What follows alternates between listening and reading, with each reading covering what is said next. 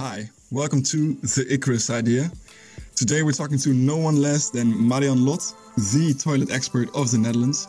Apparently, it is possible as an industrial design engineer to become a world-renowned toilet designer. Apart from usual career tips, we will be talking about dog pee and dying houseplants, so hope you enjoy.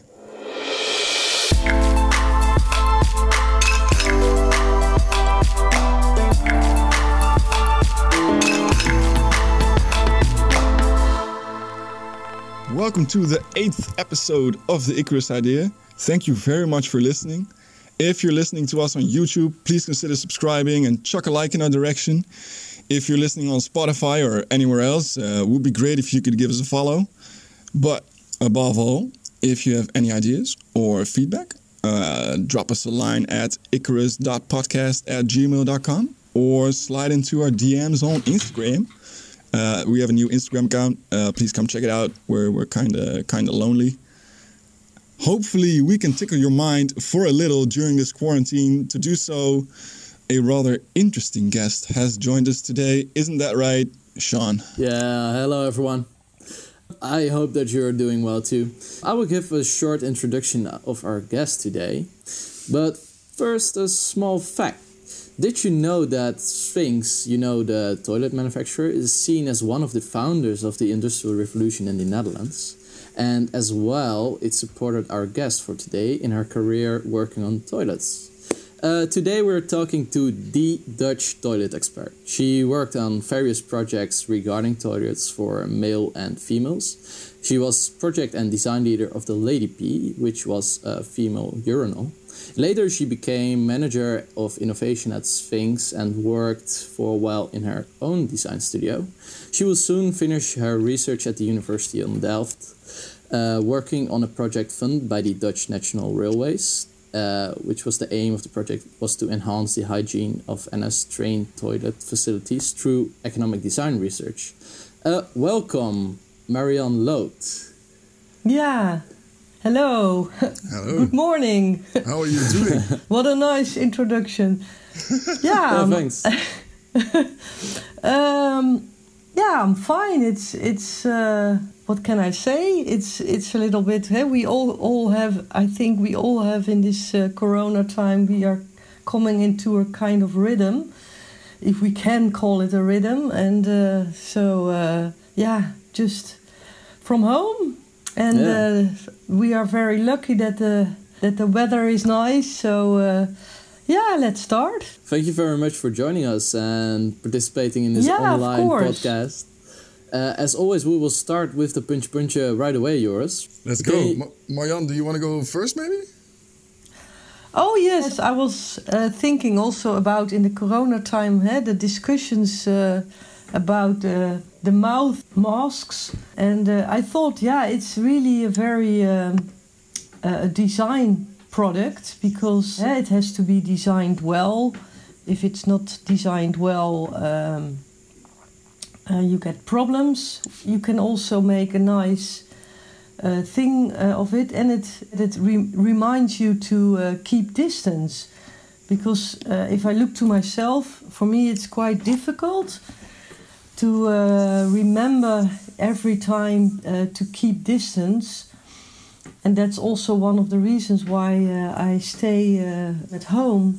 Sometimes it's difficult if you see someone and you are spontaneously and then you forget it. So a mouth mask reminds you to keep a distance, and you can also make it distinguish yourself with it. If you have a nice one or you make it yourself. So that's a little bit it's really a design thing also. Yeah, I'm really familiar with the same problem. I'm always also that guy that wants a hug or something like that.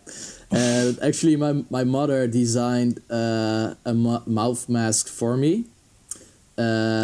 She gave it to me like last Sunday when I was traveling back to Enschede, where I study. And she, from old clothes, she has designed this mouth mask where she puts a paper in between. So she has one cloth and another cloth, and she just sews them together, and then she puts paper in between. And Supposedly it works against spreading of your viruses and hygiene. And yeah, it's a good reminder what you already said. Like when you are wearing this kind of mask, it reminds you of having an 1.5 meter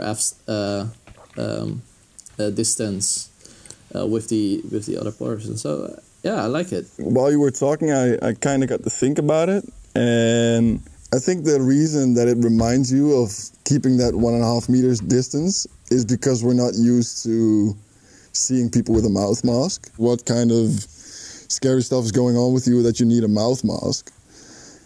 And I think if everyone starts wearing mouth masks here as well, then it just becomes the norm. And I think, I don't know, within like a month's time, I think the reminder aspect might lose strength in a while.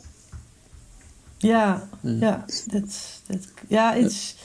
it's also because when I was at the faculty, just in the beginning, I had a lot of discussions because I do not know if it was also in your faculty, but the Chinese students, they all wear mouth masks, and I had a lot of discussions with Chinese people because they wear it for other people, so it's not for themselves, but because they think about the society and they do not want to so they want to protect other people.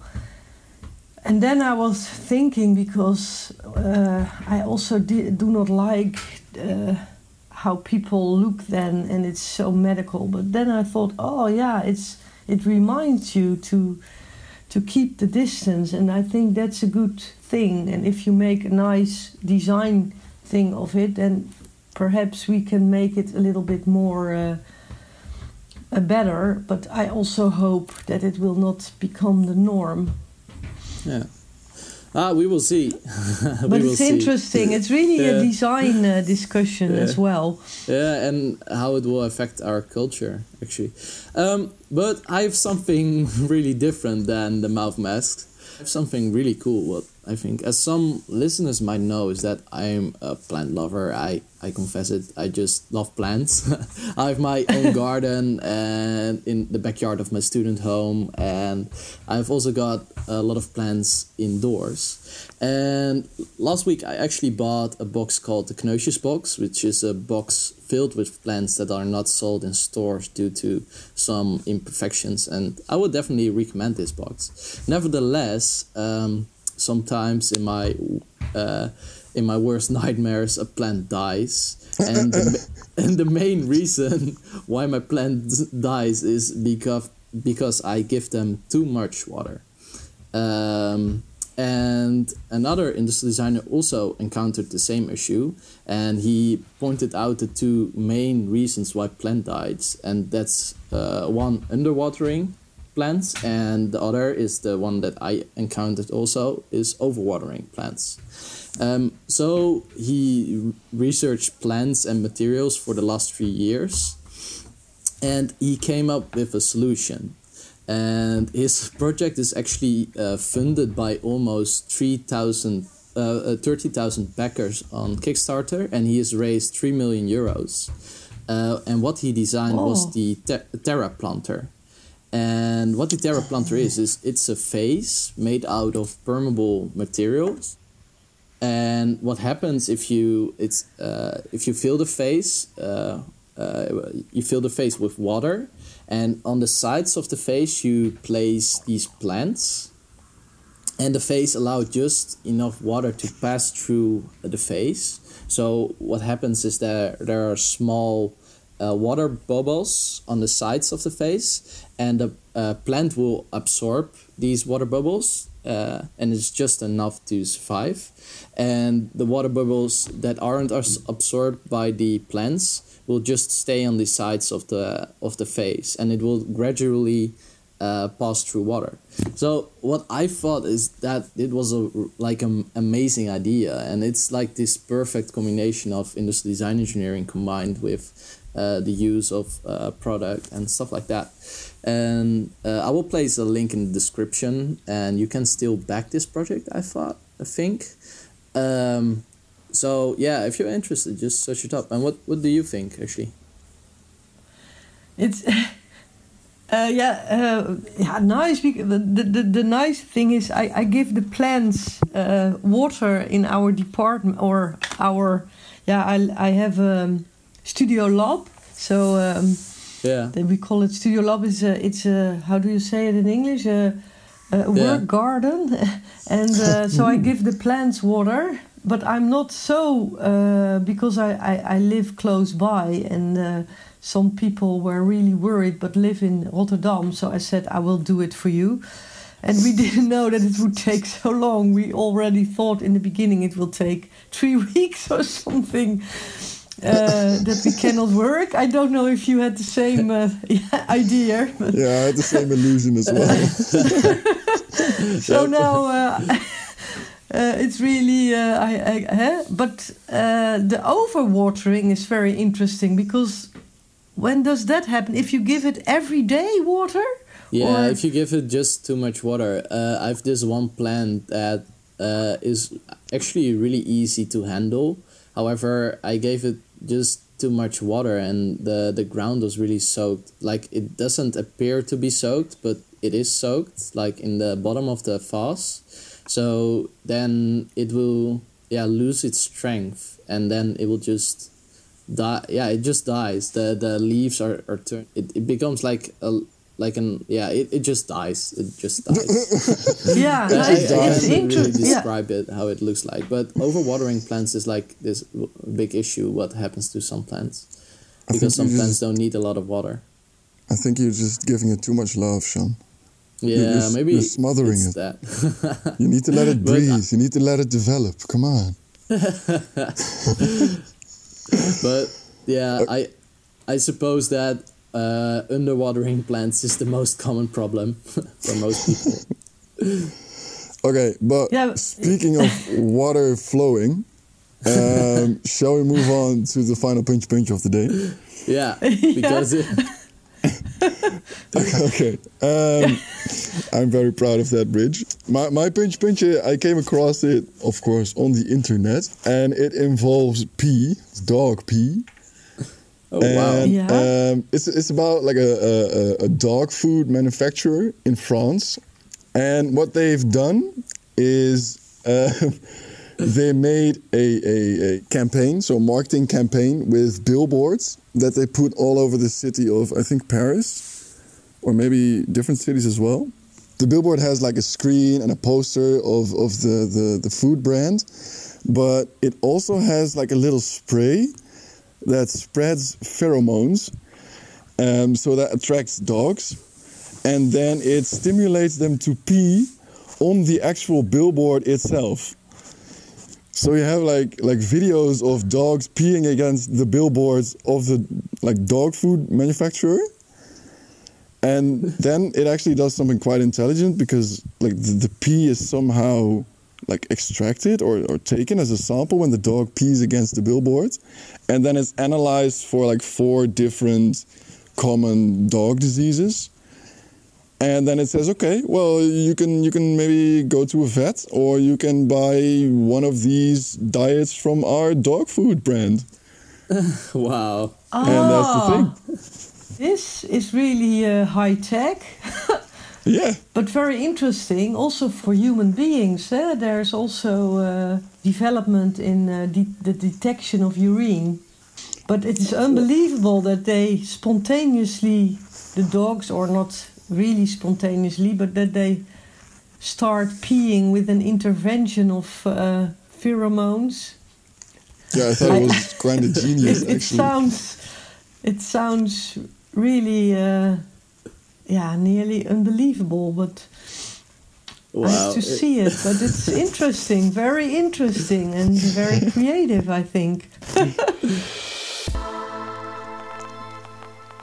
You developed. I thought it was kind of funny when Sean introduced you. He said she has developed toilets for males and females. And then when I think of a toilet, it's either like a porcelain thing or a hole in the ground, and both will work pretty well for males and females.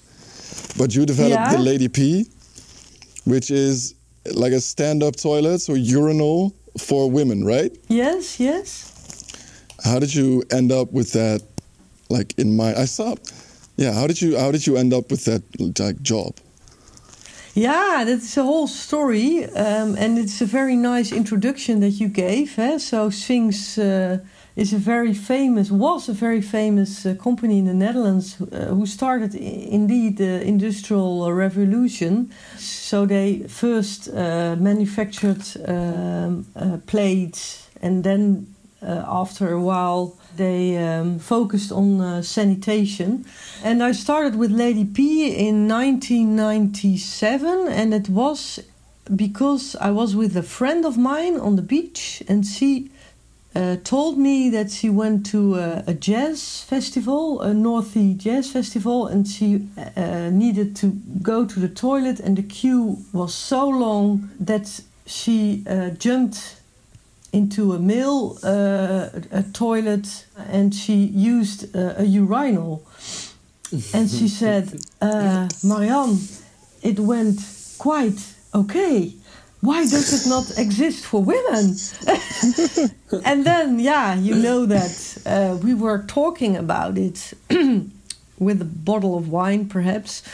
And I think half a year later or something, or somewhere later, I thought it's very interesting because also I was in that time, I was making cups myself, and so I was really, I liked the material a lot. So that was really my first love, the material, ceramics. And I thought, oh, this is an interesting topic. It came together, and I thought, okay, let's try. So I wrote a letter. I wrote actually 2 letters, one to Sphinx and one to Villeroy and Boch in Germany.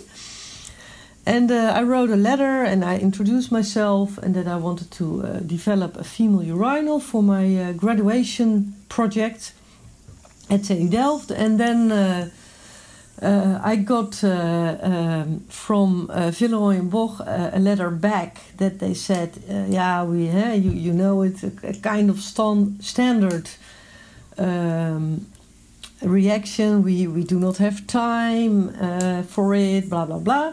And then Sphinx, they were interested. And it was also for me, I think, nice because it was in the Netherlands, so not... and Villeroy and Boch is in Germany, and my Dutch is better than German. So, but then I had an interview, and that went well. And then I started. It was a wonderful time, and also it was so interesting company, and every day I always saw how they made the toilets, and it really made me happy. I started at the design department, and when I graduated, it was unbelievable. Really, the whole press came over me. So I had, during 2 weeks, I remember it as really very well. It was quite also, kind of intimidating for me. I think 1 week I was called from the morning. It started at 9 and it finished at 5 o'clock. All kind of interviews and newspapers who wanted to talk with me. So I was everywhere. Actually, then my job started, and we put it on the market in 1999. It was it's a famous sanitary exhibition. That's 2 yearly in Frankfurt.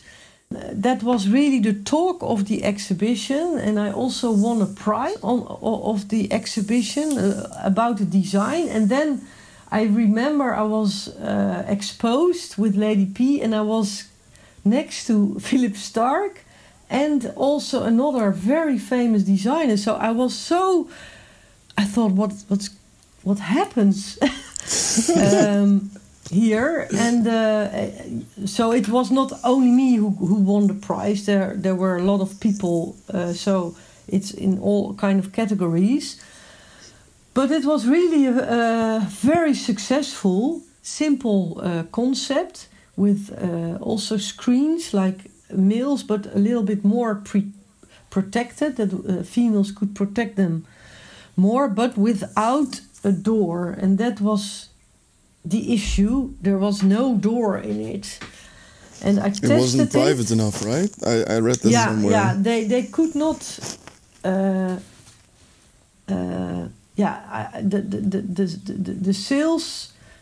The sales department of Sphinx, they said, no, we cannot sell this, Marian. And I remember I looked to their faces and I thought, Marian, I think this is a bridge too far. So I thought, okay.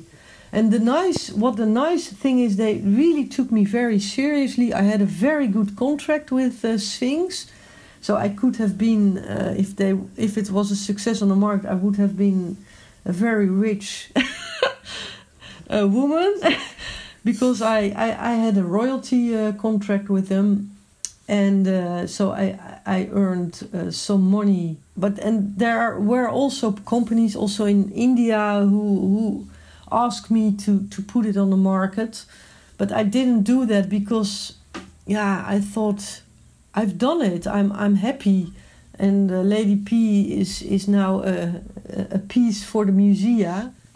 So it's for me good enough. It's a remarkable story, Marian. It's fun to hear. Yeah, actually. Wow, a big statement, of course, with emancipation and stuff like that. And of course, the press was amazed also by the fact that you introduced a urinal for females. I am like, wow, why didn't they just go for it? You said something that you are working on a project right now, and I also said that during the introduction you're working for the Dutch National Railways for a hygienic toilet, if I'm right. Yes. A hygienic train toilet. Yeah, what I stated was that you are designing more hygienic train toilet facilities through economic design research. Could you elaborate on that? What does that actually mean?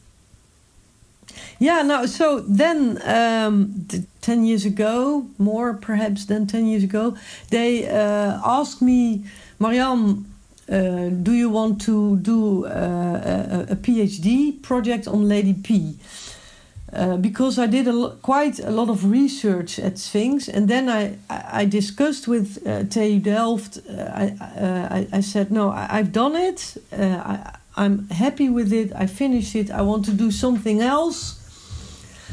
I want to do a second project that is groots en meeslepend in Dutch. That's and I got. I got it. It's really also a big project. And actually, I did it again. It's l'histoire se répète. It's the same. So that's also what triggers me. It's the same story. I went to NS together with my co-promoter, and I think we came on the right moment, on the right place, and we asked them if they would join our project to do a PhD on the hygiene of public toilets, and in this case, train toilets. Because we also wanted to, we also had the idea to improve female toilets on the street. But we decided not to do that because that is quite political, because then you are working with a government. So we decided to choose the train toilets. And then the NS was very happy because in that time they decided to remove the toilets from the short distance trains, the sprinters. So they said, we really would like to join because we want to improve the hygiene for the intercities, so the long distance trains, to have a compensation for the toilets that will be removed from the sprinter trains. And then we got a subsidiary from Center Novum. In that time, you call them Center Novum, and we got the subsidiary to make train travel more attractive, so that people will choose for train travel instead of traveling by car. So I started, and we did a lot of research, and also a lot of students were involved. I counted it, I think 80. And also graduation students, 4 were in my project. And then I also did research for design. So I made designs, and with a lot of participants, ergonomic research, how they used the toilet. I first had separate toilets, so a separate urinal, again a urinal inside of it. And then the NS said, no, we wanted to have it in one space. And I did that. And then again, the NS was enthusiastic and said, we want this design. Then I was put into the design team of NS. It was not the way they normally work on it. So it was, to say for me, very, very difficult to get it designed with the design team. But what I did was I made the specifications. So I said how it had to be designed, and they designed it. They started, now you have the modernization of the train. So what happens is the Dutch railways, they buy a train for, let's say, 40 years. And then approximately in the middle, so after 20 years, they start a modernization. That's unbelievable. It takes place in Haarlem. And there they are refurbishing the trains and also the toilet. And then they extend the train again for 20 years. So in 2024, the double-deck train will be refurbished. And then, so my train toilet will be on board. Like one thing that triggered me in the story that you just told, like there were several things, but I just didn't know how to ask them. But one thing that triggered me was like the modernization that you mentioned of the trains, but also of the toilets. Yes. And the fact that you mentioned that a company in India was interested in the Lady P, the female urinal. Yes. Like, it's a big thing that in Asia there's now some kind of toilet revolution going on. They actually call it the toilet revolution as well. And online I saw some kind of interview, I think, of you with a lot of Chinese text around it. What is like your experience with Asia coming to the porcelain Western toilet as opposed to the hole in the ground? Or let's say the squat toilet, because the hole in the ground sounds very... That's a very interesting question. I think I'm a proponent for squat toilets, but that all people who have really healthy knowledge about toileting, it's better to use a squatting posture. That's better for your health. And so using the toilet in sitting posture is actually not good. It eventually leads to constipation.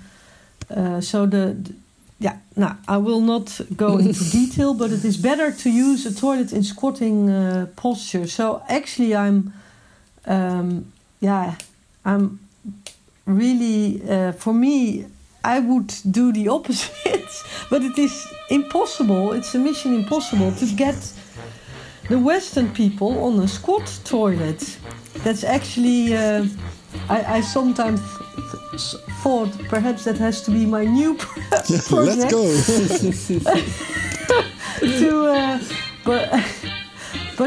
The reason behind is more also philosophical. What I'm also writing down is that we keep more and more a distance from the toilet, and that is also why we do not want to use it squatting, because then we are very close to the toilet and we are very involved in toileting, and actually we do not want that.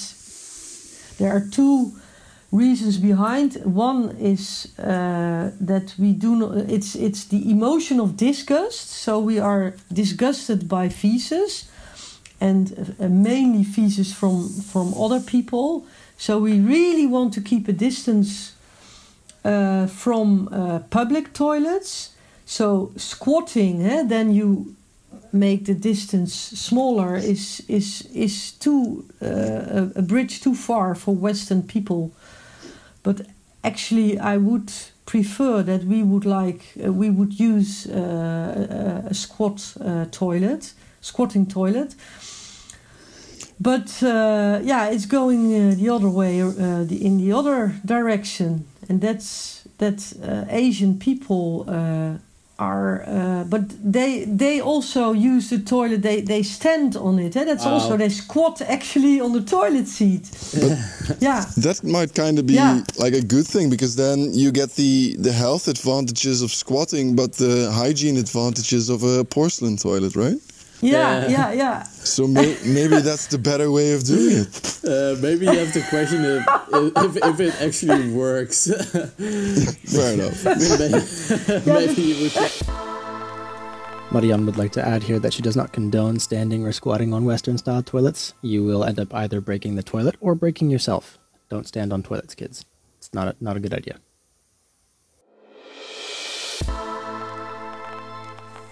Did you expect to become an expert in toilets when you started this project? Because some listeners right now are interested because they have to choose their master graduation project, and how big of an influence it will have on their career, maybe.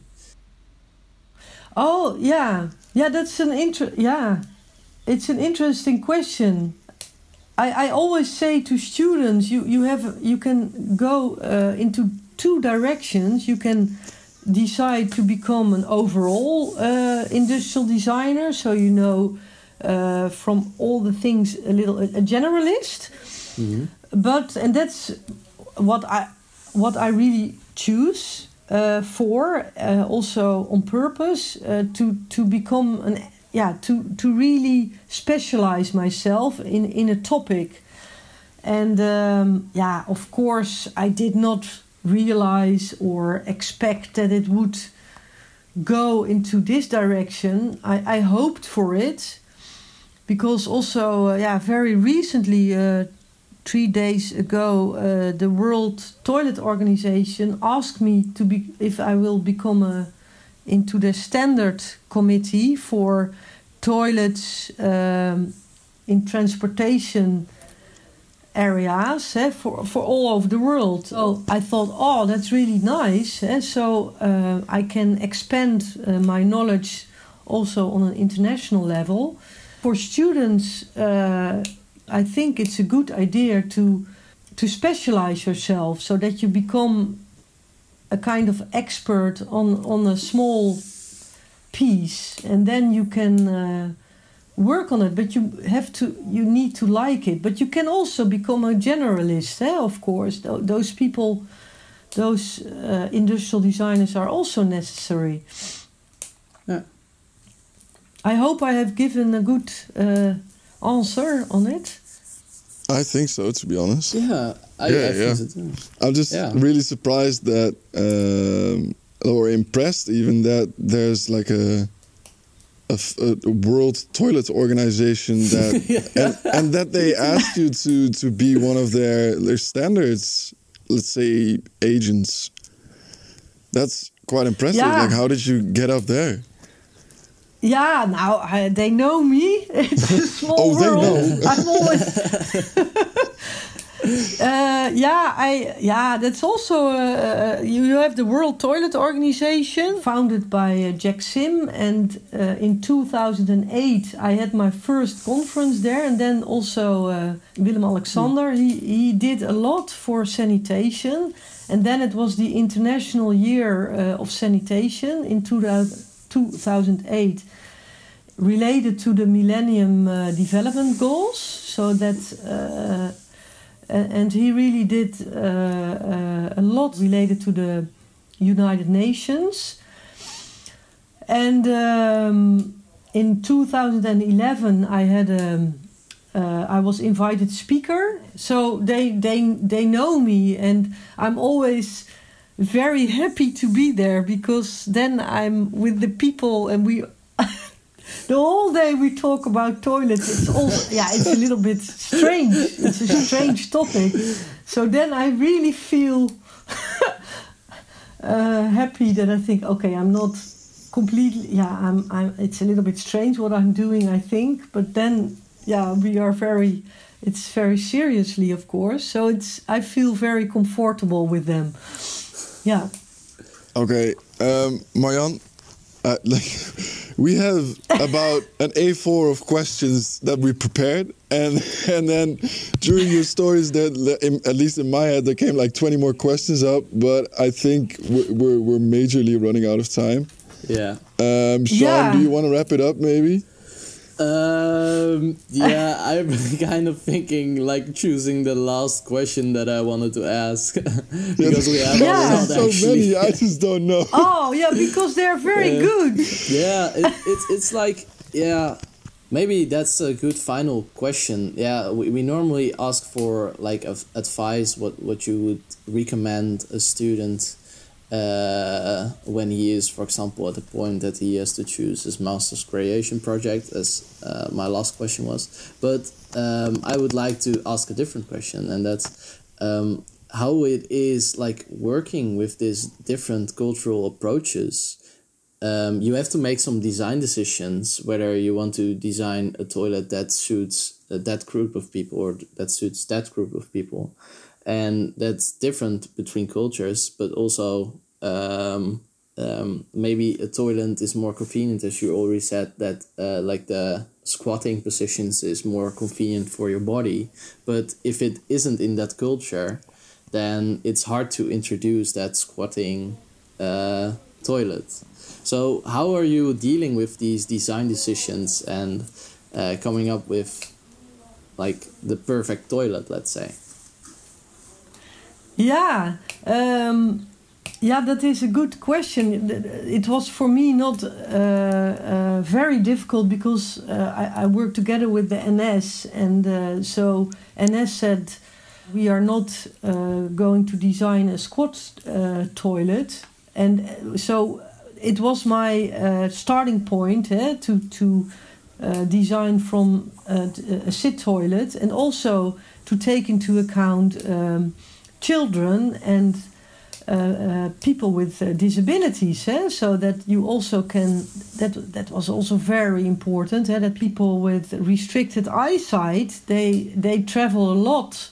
Many people are very dependent on train travel, so for them, you also have to take their needs into account. So there are a lot of needs you have to take into account to come to one product. So the squatting aspect I could skip because I could approach it from a Western point of view. Okay. So you already knew that it would be a sitting toilet. That was already like within the, let's say, design brief. The design brief I really got a wide. They gave me carte blanche to do this project. Yeah. All right. Yeah. Marian, I want to thank you for your time. I think we need to wrap it up because otherwise Jens and Bram are going to have a hell of a night editing all this. If you made it this far, like, what are you still doing here? Like, go like and subscribe, please. But for real though, let us know what you think or what you would like to hear next time. Feedback link is icarus.podcast@gmail.com, or you can, of course, DM us on Instagram. Once again, a huge thank you for listening and a huge thank you to Marian Loth. Thank you too. Yeah, it's really nice. And with that, we'll catch you on the next first Friday of the month. Peace.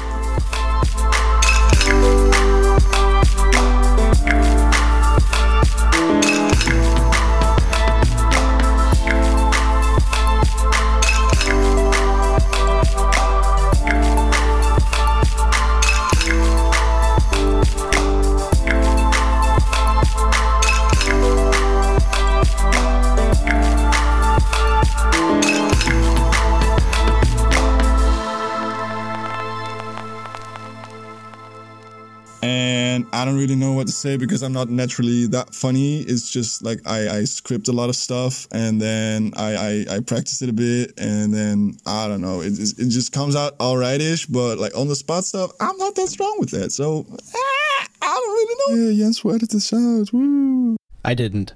We did agree though to put in one thing because like if you're looking for a fun DM, just hit us up at the Icarus Idea Instagram because that's managed by our new sound guy Bram, and he is single and he is hot as hell.